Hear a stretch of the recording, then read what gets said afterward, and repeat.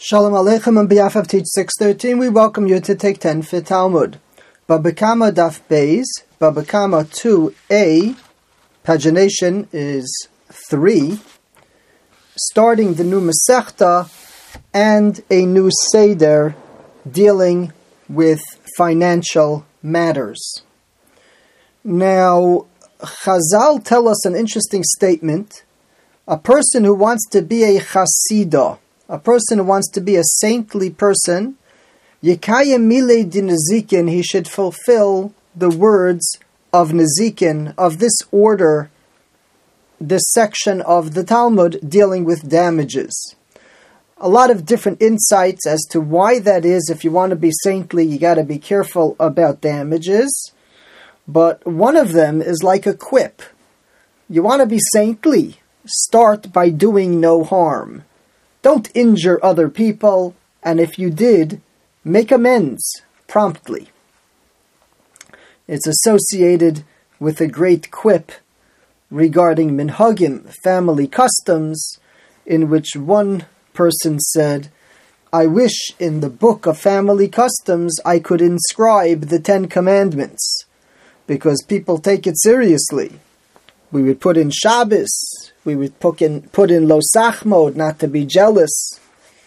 And over here, this idea that person wants to be saintly, he wants the extra credit, he's got to make sure, number one, not to be damaging somebody else.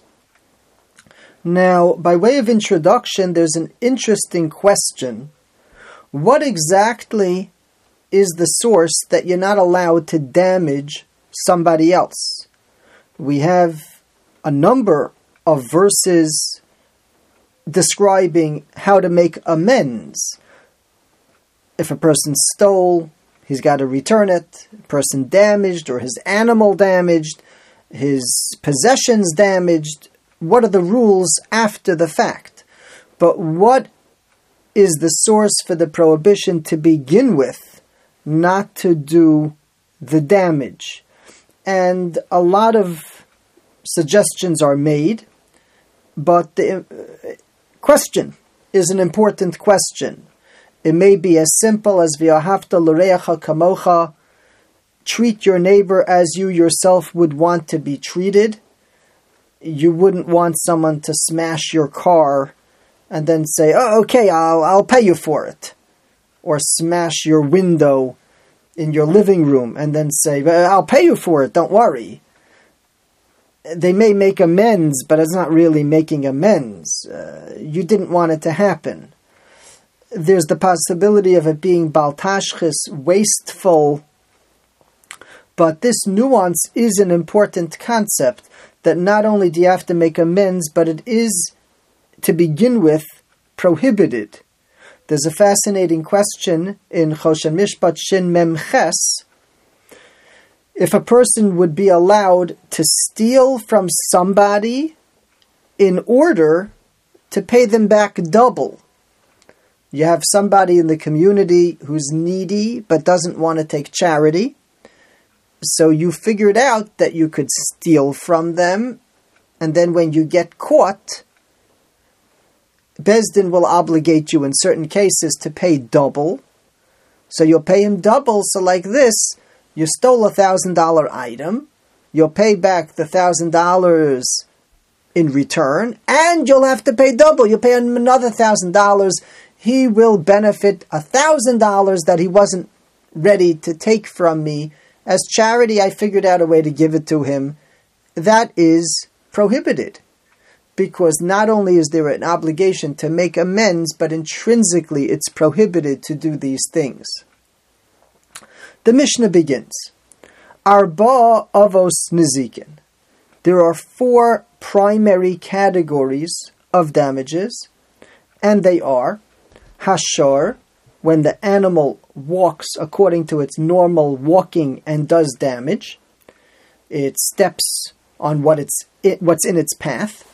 V'habor, and a pit that a person digs or places a different type of obstacle in the public area, even if the obstacle is not his, he took a stone and it's not his, or he dug this pit, people will fall in, it's not his. He may have not done it maliciously, but if he did it, he didn't do it responsibly, he didn't put on a cover, so then that's his responsibility, even though it's not his, and even though, as the Mishnah points out, people come to it to get damaged. It's not that your item went somewhere and did the damage. People come to it and get damage, but nevertheless, you're responsible for that. Vahamav'eh, or shein, is the category, the tooth, meaning something that's like eating, where the animal does it for its own benefit, and this would include if it rubbed against a wall to scratch its back, because that's what it needed for its benefit, and it ended up knocking down the wall. If it would have gone into the wall maliciously, it would be a different category of obligation called keren, which is the goring type of category, where the animal does it out of anger. But over here, it's doing it for benefit.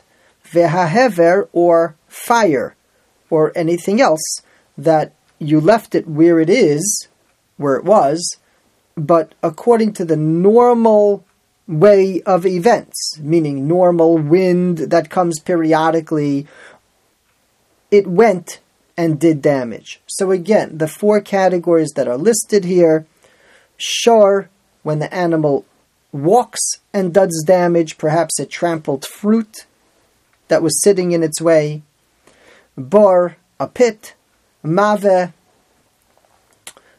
when the animal does it for its own benefit; hever, fire, person lights a fire and the wind takes it and it does damage somewhere else. He was supposed to guard the fire that he started and contain it.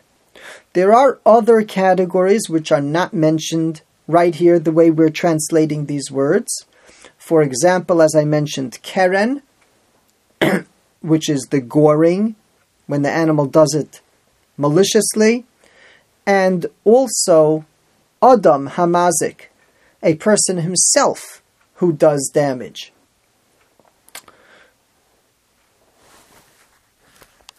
The Gemara continues by asking if there are avos, primary categories, what exactly are toldos and how does that work? What are the children? Avos meaning fathers, conceptually, so they got to be children conceptually of these items.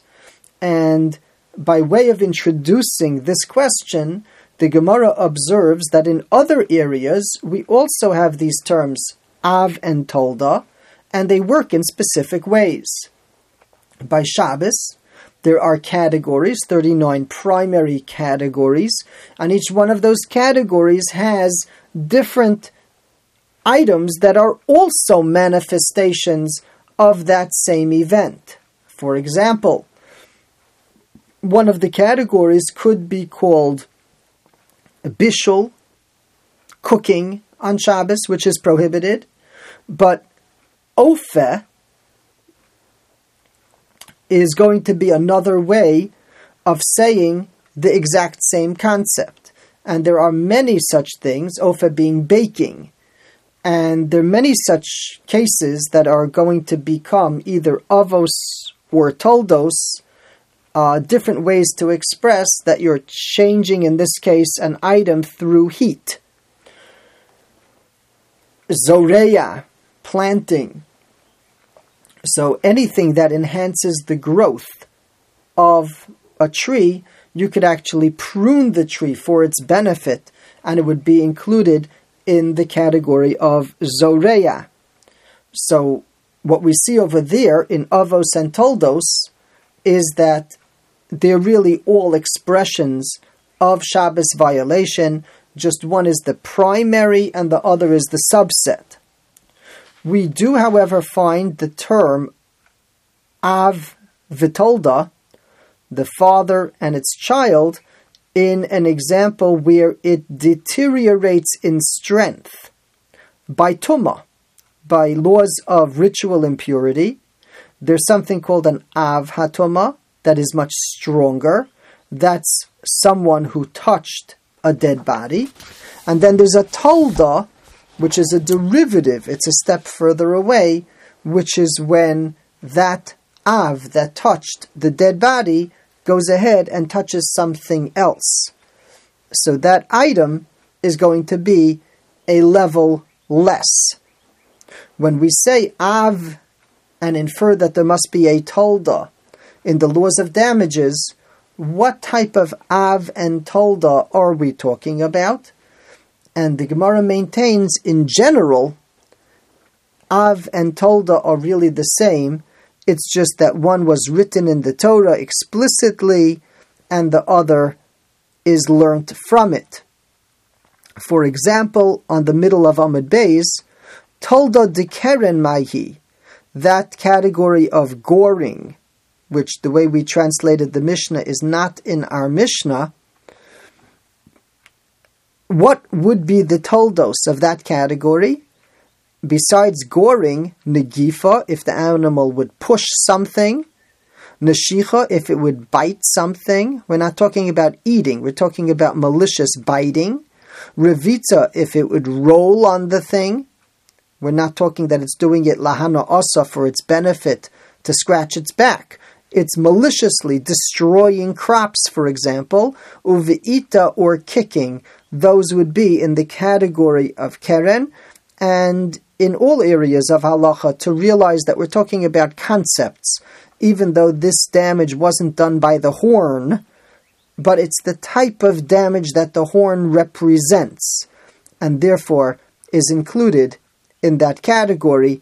Either it's going to be an av because it's described in the Torah, or it's going to be a tolda because it's a similar expression of damage. Yasher koach. Thank you for joining.